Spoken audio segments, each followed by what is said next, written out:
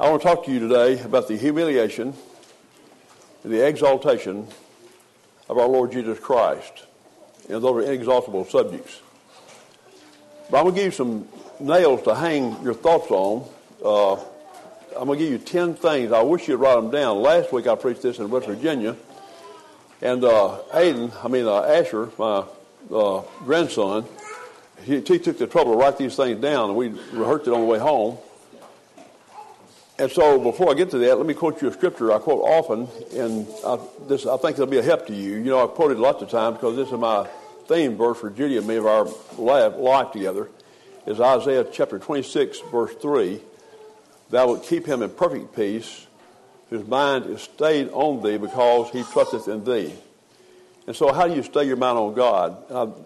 One way that we can do that is to have some things to hang some thoughts on and do some meditation on.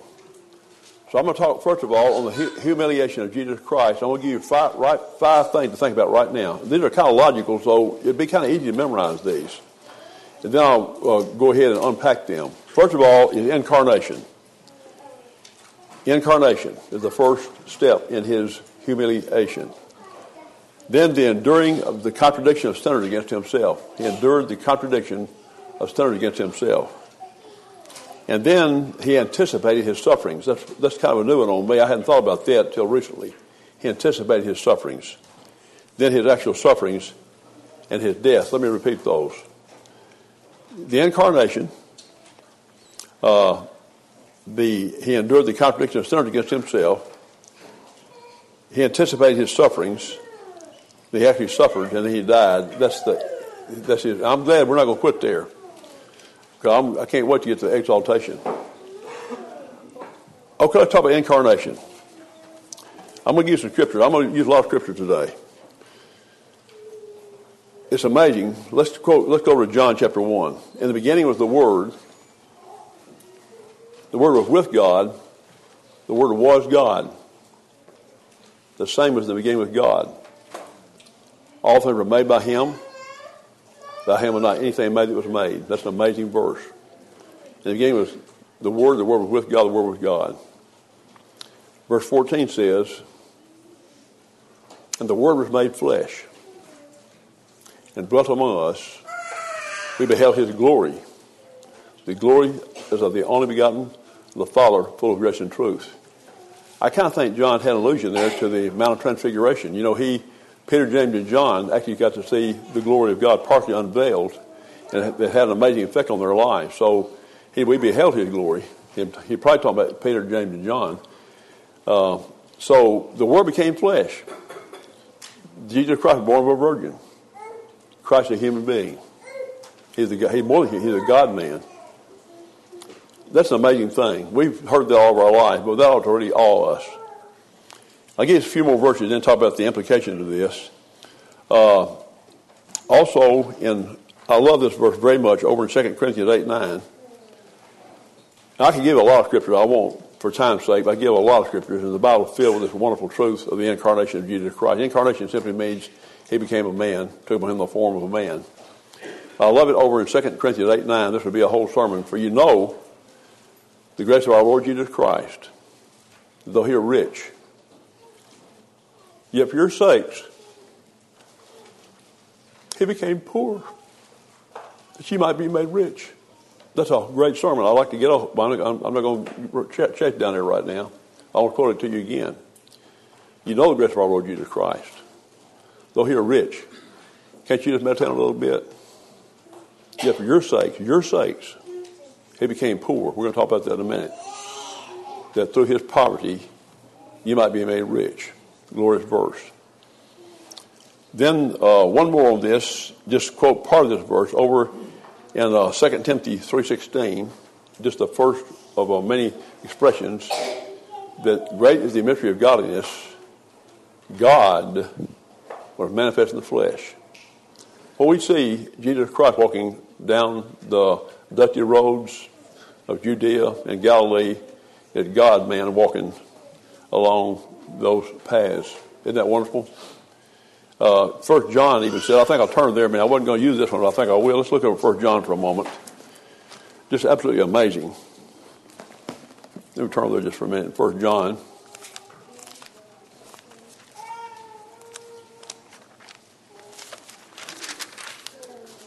There in chapter 1. This is amazing, absolutely amazing. You know what? Well, I can't preach 4 or 5 sermons. I like to.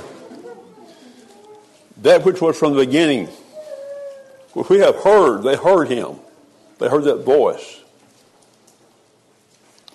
which we have seen with our eyes, which we have looked upon. That's not a redundant expression. That means we gazed upon him. We gazed on him in wonder. I was even reading this week when they said, what manner of man is this? Even the wind and the waves obey his voice. Our hands have handled of the word of life. The life is manifested, we have seen it, and bear witness and declaring to you and showing to you that eternal life, which was with the Father, and was manifested into us. What an amazing truth indeed. Now let me tell you why he became incarnate, and I'm going to go you some more scripture in a minute for 2 reasons. I'm going to give number 1, he might save us from our sins. Sin was broken by a human being, and sin had to be paid for by a human being. But we could not pay that, as you know.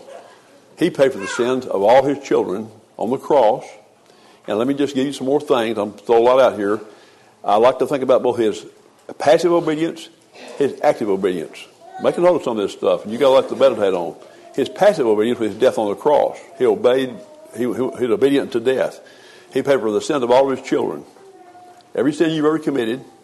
If you can't face God in peace if you have one sin, and we were born in this world with 3 strikes against us anyway, because we were born in sin. And we don't know how bad our sins are. They're horrible and terrible. Our hearts are deceitful above all things and desperately wicked. Who can know it? We don't know how bad we really are in our sinful nature. He paid for every one of those sins. Every one of them is paid for on the cross. But also, that wasn't enough. We also had to obey the law perfectly to get to heaven. We can't do that. So in his active obedience, he actually obeyed for us. One time we had a man named Avion Evans, a man from Wales, who I loved a whole lot, a Presbyterian preacher. He came here and we had a little school. I asked him to give a talk to our kids. He said, kids, make like you got to pass a test. It's the most important test of your life. Everything depends on it. And you got to make 100, and you can't do it. He said, what if a real smart guy stepped in as a substitute and passed it for you? He said, what the Lord Jesus Christ did, friends, he passed the test for us. So that's why he came to take upon himself the form of a man, that he might obey the law of God and satisfy his justice. And so he came to save us from our sin. But there's another reason he came here also. He came to sympathize with us and comfort us. Let's look at that a little bit. Here's one reason he became a human being. I love this. Hebrews 2:14-15. For as much then as the children, that's us, his children, are partakers of flesh and blood, he also himself likewise took part of the same. Through death, he might destroy him that had the power of death, to deliver them who through fear of death are their lifetime subject to bondage. So he came, my friend, to sympathize. He knows what you're going through. Hebrews 2:17. Let me read that one to you. I got it written down here. I didn't have that. I've got some of these memorized. Hebrews 2:17. Wherefore, in all things it behooved him to be like unto his brethren, that's us, because he became a human being, that he might be a merciful and faithful high priest in things pertaining to God, make reconciliation for the sins of the people. He came here because he understands us, because he's a human being. I don't care what you've ever gone through, Christ has gone through it. You get tired? Well, he was tired in the 4th chapter of John. He had to sit down on that well. On the cross, he cried out, I thirst. He was asleep. He had to have sleep. He had people turning against him, as you know. Just think about it. I don't care what you've gone through. Christ can sympathize with you. He's been through it. You know, we can usually sympathize with people. If, like, for instance, we lost a baby one time, back in 1991. So when people lose a baby, then Judy especially can sympathize with them. And they like to hear her do that because they say, well, you've gone through this. You got some credibility. Well, my friend, God got total credibility. Anything you've ever suffered, he betrayed by Peter. We could go on and on and on. Just let your mind run. We can spend the rest of the time letting that run. He knows how to sympathize with us. We have not a high priest. Get this. We have not a high priest which cannot be touched with the feeling of our infirmities, who is tempted at all points, like as we are, yet without sin. Isn't that beautiful? So the double reason for him becoming incarnate, to pay for our sins and to sympathize with us. In fact, one time I preached a sermon, a funeral sermon, when David Cockett died, and they asked me to preach the funeral, and I just prayed and prayed. God, and the Lord laid on my heart, not the scriptures, even though the song was based on the scriptures, does Jesus care?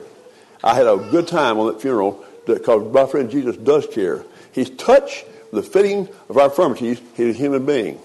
So number one, incarnation. I'm just giving kind of just highlights here.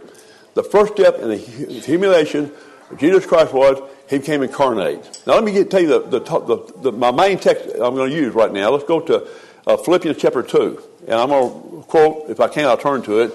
It's verses 5 through 11. This is my main text that I'm going to hang all this on.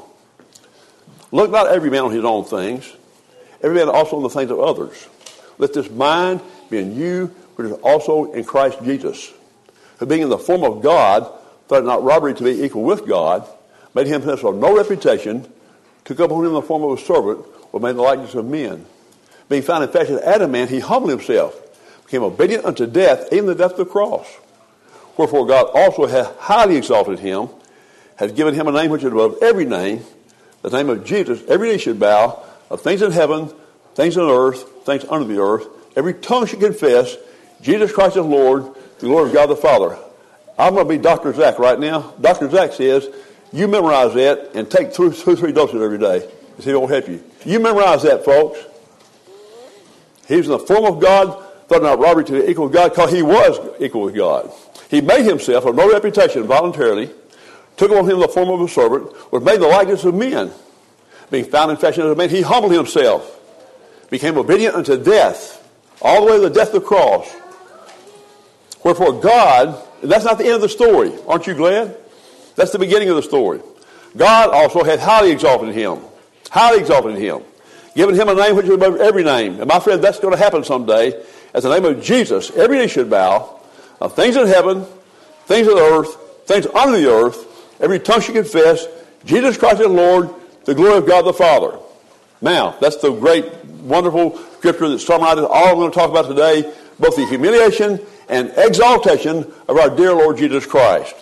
All right, now, number 2 then. Number 1 now is incarnation. Are y'all writing this down, some of you? And maybe hanging some ideas on this? Number 2 is, he endured the contradiction of sinners against himself. I'll read you the text on that. Hebrews 12:3. For consider him that endured such contradiction of sinners against himself, lest ye be wearied and faint in your minds. Well, I'm going to talk about that a lot. You just think about it. I can't talk about all this, everything I'm going to tell you today. He endured the contradiction of sinners against himself. How do you think Christ felt? Perfect man. Even just being on this earth was a trial for him. You know, a person who's decent, like y'all are decent people, you wouldn't want to be around somebody that's cursing, carrying on all the time, would you? Somebody just live a vulgar life and just filthy-minded. You wouldn't want to be around people like that. Well, my friend, in comparison, we're all the way compared to Jesus Christ. Even in the family he was in, Joseph and Mary being wonderful people, they still were sinners. That's not really what they're talking about, however, really, though. People, my friend, they misunderstood him. Have you ever been misunderstood? They tried to bait him to say words uninvitedly. That's what they do to Christians today, by the way, when they interview them. They try to get them to say something that they can nail their hide to the wall, what they try to do. He went through all that. They accused him of being a winebibber and a gluttonous man. Can you imagine that? They said, you're casting out devils, but the prince of the devils. So that's just a little bit of a sampling. We got to meditate on that. My friend, you in this world, as a child of God, will endure the contradiction of sinners against yourself. You know what he said over in, lots of places. John 15, especially I go to John 17, 14, I think it is. I have given them thy word. Now get this now. I want to preach a whole sermon on this one of these days, Lord willing. I've given them thy word. The world hath hated them because they're not of the world, even as I'm not of the world. My friend, the world hates God's children. Sometimes they're very polite about it. Sometimes they have to be restrained. The restraints are coming off now. The gloves are coming off, you well know. It's open season on Christians, especially in many countries, being openly persecuted, and it looks like it may be coming here now. So you can understand how he can sympathize with you when you have to endure the contradiction of sinners against yourself. All right, number 3. This was one I hadn't thought about until recently. I don't know why I was so dull, but I didn't. There's a lot I've been preaching. I never thought about this one. Number 1 now is the incarnation. Steps into his humiliation. Number 2, he endured the contradiction of sinners against himself. Number 3, anticipation of sufferings. Now, look, let's put ourselves in his shoes a little bit. Let's make like you're really sick. You got something bad wrong with you. And you've got to have an operation. It's going to be an incredibly painful operation. The doctor's going to say, man, even morphine won't help this. We're going to put it off a little while because we got to wait for the thing to get in place. But it's going to be a terrible time. Every day you'd read that. Every moment you'd read that, wouldn't you? You couldn't get off your mind. I remember when Judy has a mammogram, I just sit back. We've always got good reports, thank God, but I don't get much rest till we get the good report back. I hope to God she's okay, and she has, thank God, been okay. You know what I'm talking about. My brothers and sisters, Jesus Christ, lived in time, he's a baby, the terrible sufferings he has to undergo. As a human being, he dreaded that. He's a God-man, but he's a man. He dreaded that. Even old Simeon said to Mary, excuse me, I got a frog in my throat here. Even as old Simeon said, I think it's Simeon or Anna 1, said, a sword shall pierce thy heart, talking to Mary. And it did pierce her heart. She had to see him hang on the cross. You think about it now, part of his sufferings is, part of his humiliation was, he anticipated his sufferings. But he was willing to do it anyway. Isn't that amazing? Let me read you the scripture. This is one place of many. This is Matthew chapter 20, verse 18 and 19. He's talking to his disciples. He knows what's going to happen to him. He knows every minute detail of what's going to happen to him. In fact, my friends, even Psalm 22, it begins, my God, why hast thou forsaken me? He knew from eternity what he'd have to face. But he was willing to do it. For our sakes, he became poor, that we through his poverty might be made rich. Here's what he says now in Matthew chapter 20, verse 18. Behold, we go up to Jerusalem, and the Son of Man shall be betrayed to the chief priests, to the scribes. They shall condemn him to death, shall deliver him to the Gentiles, that's those old Romans, to mock and to scourge, that terrible scourge we talked about many times, that horrible scourge that tore his precious body up. He knew that was going to happen to him. He experienced pain, my friend, just like you experienced pain because he's a human being. And to crucify him, and the third day she shall rise again. So part of his sufferings, part of his humiliation was he had to anticipate his suffering. So here we got 3 of them now to hang your mind on, I hope. We have the incarnation. We have he endured the contradiction of sinners against himself, and then he anticipated his suffering. Now, number 4 is sufferings itself. We'll just talk about that a little bit. The sufferings itself. My friend, his sufferings were intense, incredible. We can't imagine what they were. It said over in Hebrews, he being in an agony, prayed the Lord earnestly. He's in agony. In Gethsemane, he's in agony. He prayed 3 times in Gethsemane. He fell on his face. He prayed so hard. He was under such pressure, my friend. His sweat was, as it were, great drops of blood. His sufferings, his horrible sufferings. And that wasn't the worst. The worst were the spiritual sufferings. The spiritual sufferings. As he hung on the cross. And you know, what can I imagine? The agonizing voice. I can't imagine what it was like. And he cried out, my God, why hast thou forsaken me? Because God Almighty poured his wrath out on his Son. You know, I preached a sermon not too long ago on the fierce wrath of God. You remember I talked about that volcano that amazed me over Nicaragua. That lava lake at the bottom. Bubbling, my friend, burning at night. Smoke coming up. And just bubbling, you can hear it bubbling, that lava lake. 2,000 degrees Fahrenheit. I can just see angels catching sinners into hell. My friend, we deserve the wrath of God. But God, Jesus Christ endured the wrath of God on the cross. He's a lightning rod that took our place there on the cross. Isn't that amazing? That's amazing. God got a horrible wrath. People don't like to preach about that. We got to if we preach the Bible, don't we? I'm thinking a lot about that now. My brother, you pray for my brother. He's not a believer. I can't save him. God can save him. I pray for him every day. I tell him I'm praying for him. He's going to face eternity one of these days. You're going to face eternity also. And my brothers, we're not covered by the blood of Christ. We're going to face the eternal wrath of God. That's the truth. You can't minimize that. People need to think about that.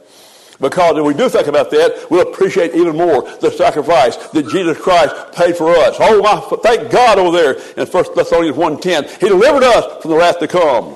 Someday wrath is coming, my friend. Someday the people who hate him right now will say, the Revelation said they'll cry out to the rocks, cover us up, get in the caves, hide us from the wrath of the Lamb, instead of Revelation. I don't dread that because I believe I'm saved. But I still walk carefully before my God. I respect my God. I fear my God. And you ought to also. Okay, so his sufferings. Sufferings. We could talk about that for a long time, couldn't we? And finally his death. That's the final step. He died. He really did die. He died. Through death, he destroyed him that had the power of death, that is the devil. You remember that sermon I preached to you on Tetelestai? That great word, my friend, it's finished. He said it's finished. And it was finished. The work of redemption was finished. That's why I preached it. That's why I'm glad we preached that here at Grace Chapel. My friend, his work is finished. There's not a single one for whom he died that he lost. He died for the elect family of God. Not one drop of his blood was shed in vain. He was satisfied when he saw, my friend, that he had what he came to accomplish. My friend, Jesus Christ was a man on a mission. He's a man on a mission. He accomplished his mission, not part of his mission, not potential. He accomplished his mission, the redemption of all his children. I hope that makes you glad. It ought to make you glad. I love to preach to my friend a successful, totally successful Savior. My pastor that baptized me, Brother E.C. Holder, was an old country boy, but he was a pretty good old preacher. And he said, it said over there in Romans, he's more than a conqueror. He said, what does it mean to be more than a conqueror? He said, it means you win a battle and you don't lose a single soldier. Pretty good commentary. He's as good as John Gill, wasn't he? My friend, I like that, don't y'all? He didn't lose a single one for whom he died, my friend, as he died on the cross. Yes, he died. But in that death, he destroyed the devil. He destroyed him that had the power of death. That is the devil. But he really did die. Now, let me tell you this. I mentioned this one time before. This is speculation. But I got a lot of joy thinking about it. You can speculate on some things if you don't go too far about this. I got to thinking one day. We talk about being able to fly on the wall sometime. I want you to be able to fly on the wall. Well, I kind of like to be able to fly on the wall in the Christ tomb.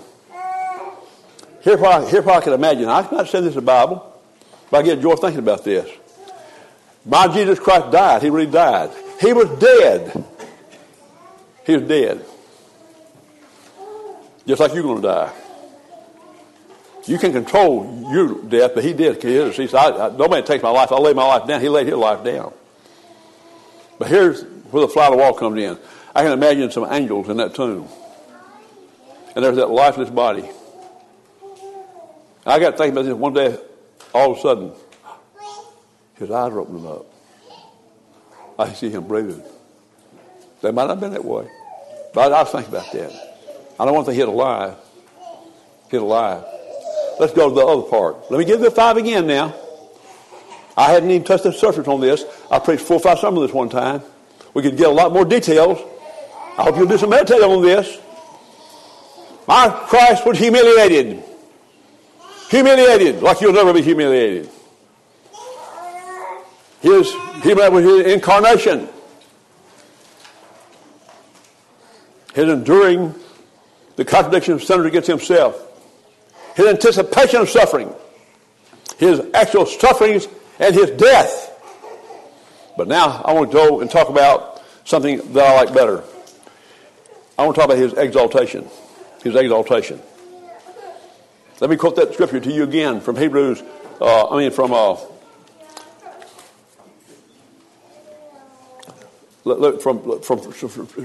chapter 2, verse 5 through 9. 5 through 11. Let's think about that. I want to talk to you again about that.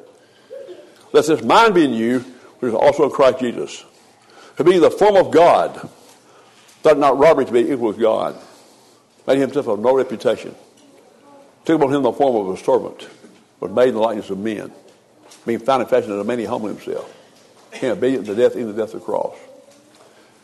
Wherefore God also hath highly exalted him, given him a name which is above every name. That's the name of Jesus. Every knee should bow, things in heaven, things on earth, things on the earth. Every tongue should confess that Jesus Christ is the Lord, and the Lord of God the Father. That's what we're looking for, isn't it? Well, obviously, what's the first step in his exaltation? Is his resurrection. His resurrection. The key doctrine of Christianity. If there's no resurrection, there's no Christianity. Paul said, if he be not raised, our faith is vain. My faith is not vain. He rose from the dead on the third day. My friend, I believe that every fiber of my body. I'm counting on that. I believe that. I believe I've got the gift of faith that God gave me. So I believe what the Word of God said about his resurrection. There are a lot of eyewitnesses of that resurrection. Do you think those apostles who all but John died martyr's deaths would have died that death, my friend, for a fraud? Of course not. You know, have they ever found the body of Christ? They couldn't find it, could they? They like to find it. There are many tombs of leaders, of Muhammad and other leaders. You can find a tomb. There is no tomb where Jesus Christ is. He rose on the third day from that tomb, my friend. A conqueror over hell, death, and the grave. What a glorious thing that is, the resurrection. And I tell you, the good news for you is he's the first fruits of them that slept. Because his tomb is empty, someday your tomb will be empty.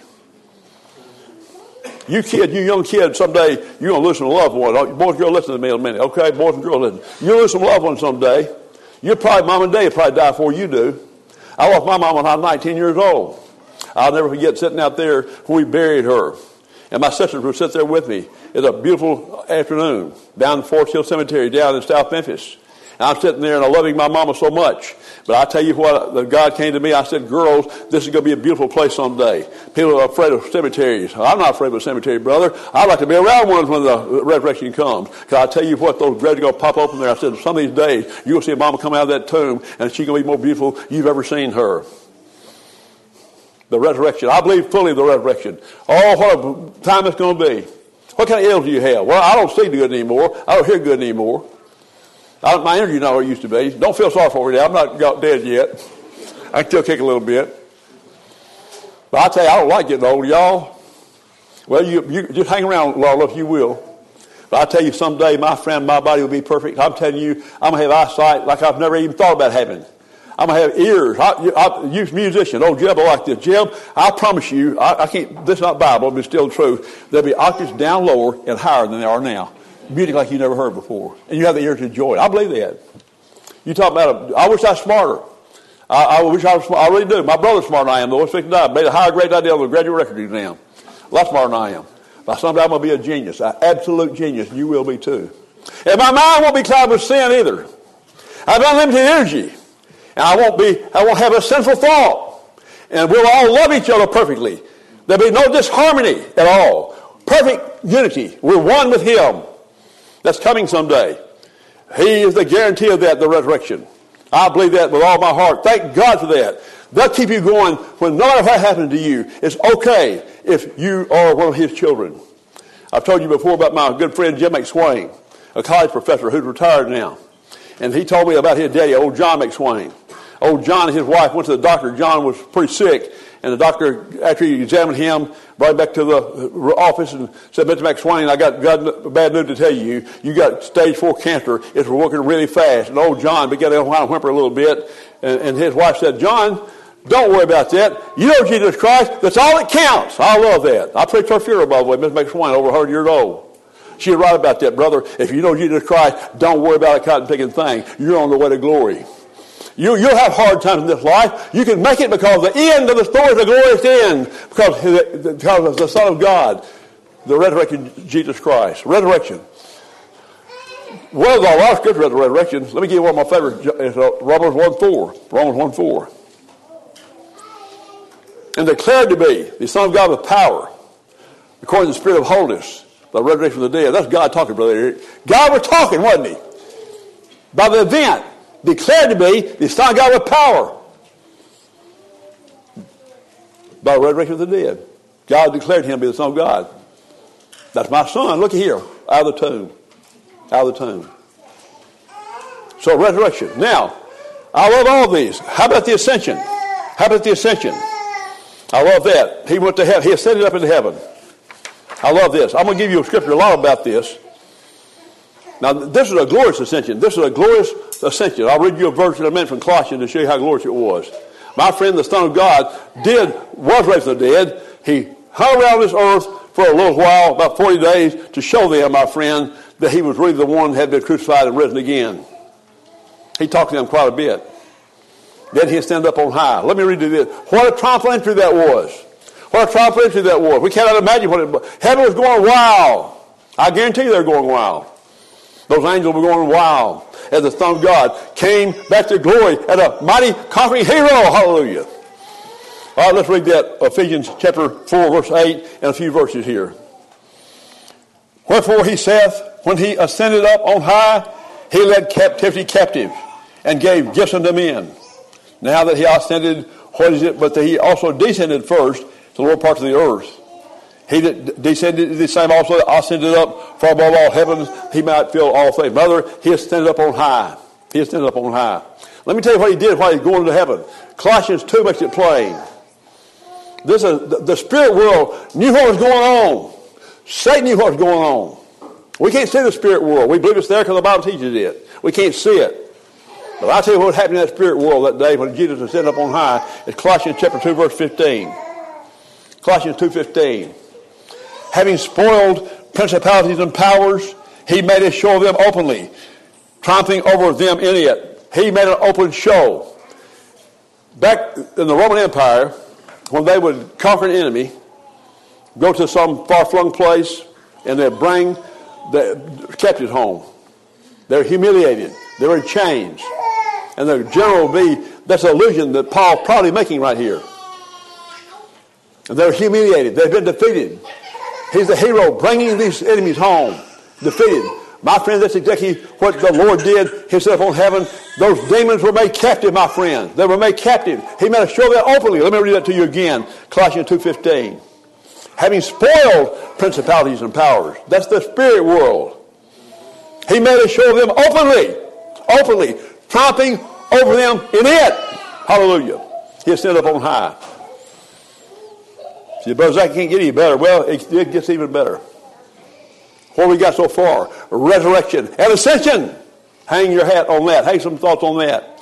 When you think tonight, you're trying to sleep, think about resurrection and ascension and see if it doesn't do you some good. Then, hallelujah, maybe one of my favorites, the coronation. What's a coronation? It's a crowning King of Kings and Lord of Lords. He is crowned King of Kings and Lord of Lords. Let me give you the scripture on that.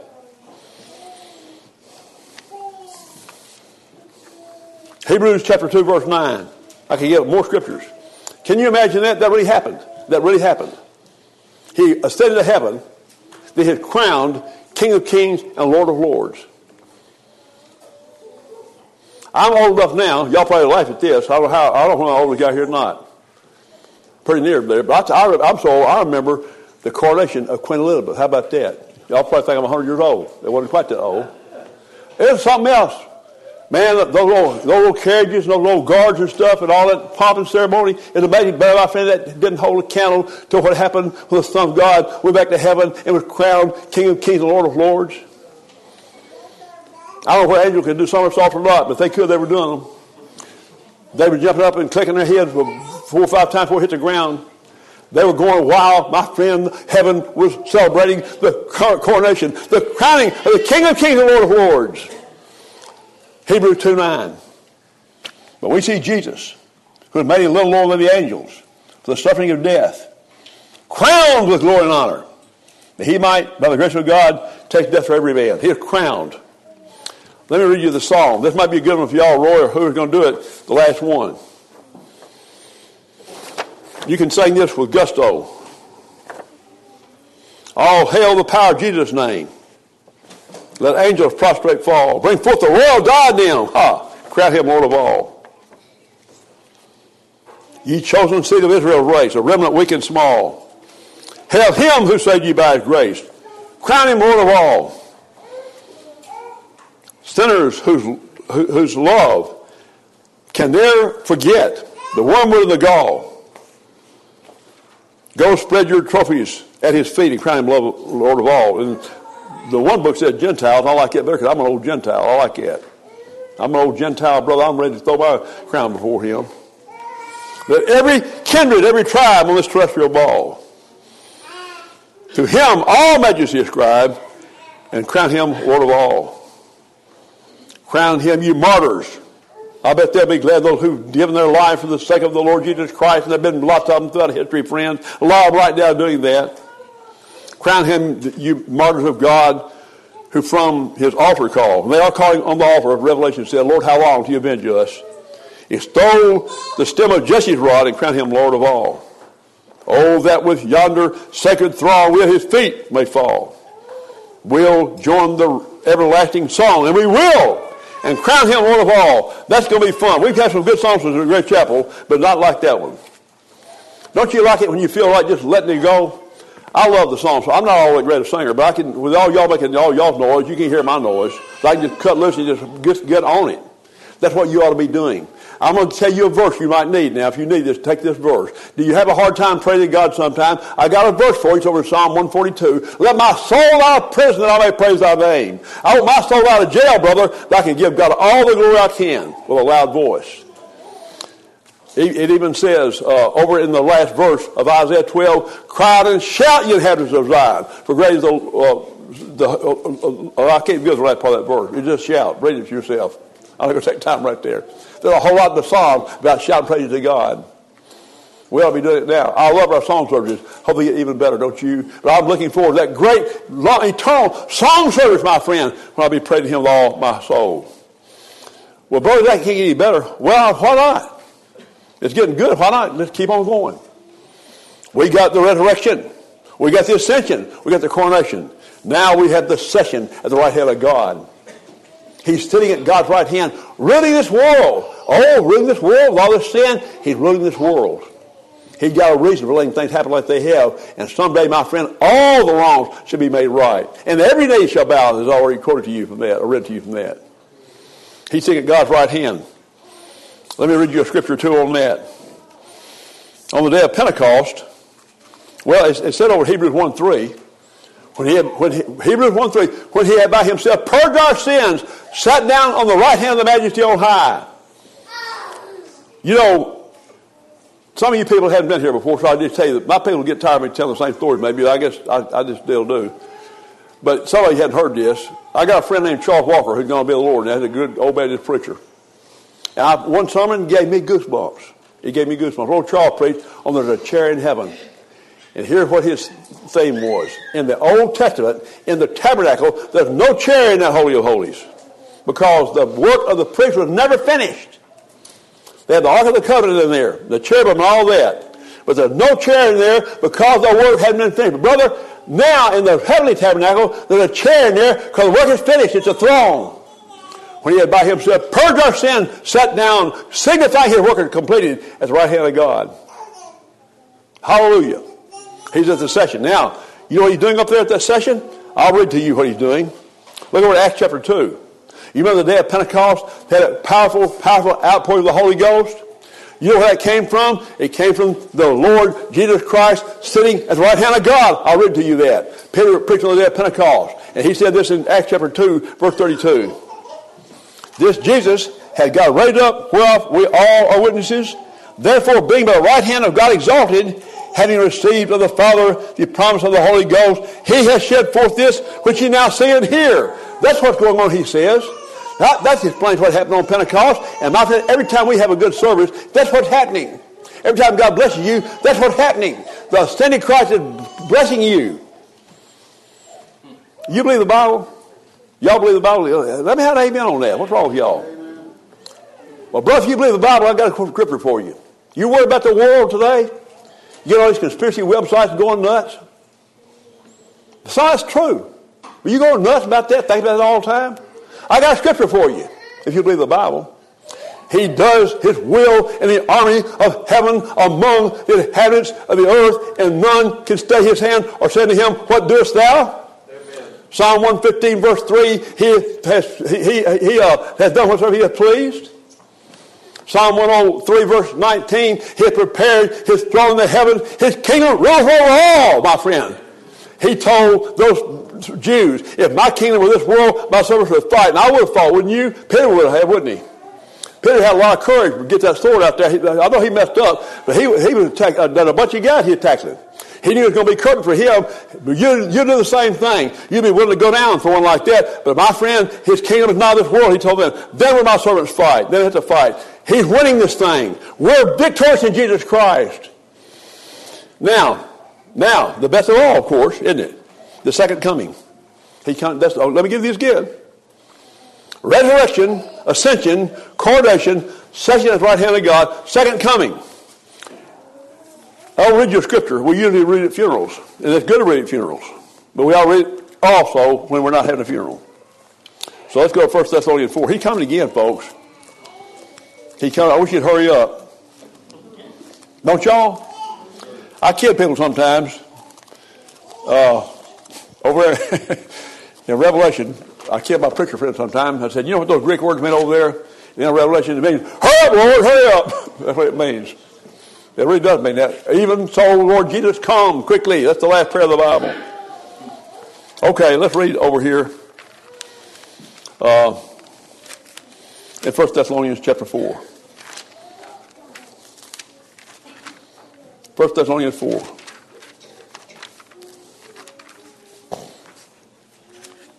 You've heard this lots of times at funerals. But it's good to preach when there's not even a funeral going on. But it's great to preach at a funeral of a believer.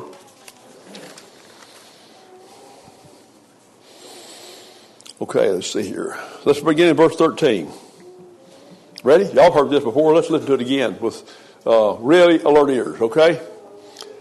But I would not have you to be ignorant, brethren, concerning them which sleep in Jesus. And they are asleep, aren't they? Aren't they? They're dead, but they're asleep, really, aren't they? He came to the ladder, so the ladder come forth. I would not have you to be ignorant, brethren, concerning them which sleep in Jesus. You saw not even as others which have no hope. Sure we sorrow. We all sorrow. We all grieve and mourn. But not as those who have no hope. For if we believe that Jesus died and rose again, do you believe that? Even so, them also which sleep in Jesus will God bring with him. Those loved ones of ours who died in Jesus Christ, my friend, he'll bring with him when he comes. This we say unto you by the word of the Lord, that we which are alive and remain at the coming of the Lord, and there will be some there, maybe it'll be our generation, should not prevent or precede them which are asleep. Now this is great. I can't imagine this really. The Lord himself shall descend from heaven with a shout, with the voice of the archangel, the trump of God, the day Christ shall rise first. What's that going to be like? With a shout. He's coming. I don't know how he's going to do that. I just know he's coming, isn't he? But with a shout. You know, you probably heard this. When he talks, if something happens, he just talks, the letter come forth. He gets a shout and say, what are you going to happen? The shout of triumph. The dead in Christ shall rise first. Then we which are alive remain shall be caught together in the clouds to meet the Lord in the air. So shall we ever be with the Lord. Ever, ever. Wherefore, comfort one another with these words. All right. Let me give you one more time to kind of memorize these things, and they're logical, so I hope you'll think about them and hang your mind on these. My friend, the Lord Jesus Christ was humiliated, incarnation. He endured the contradiction of sinners. He anticipated his sufferings, his actual suffering, and his death. On his exaltation. I love it. Don't you like exalt? Exalt. I like that. His resurrection, his ascension, his coronation, his session at the right hand of God, and his glorious second coming.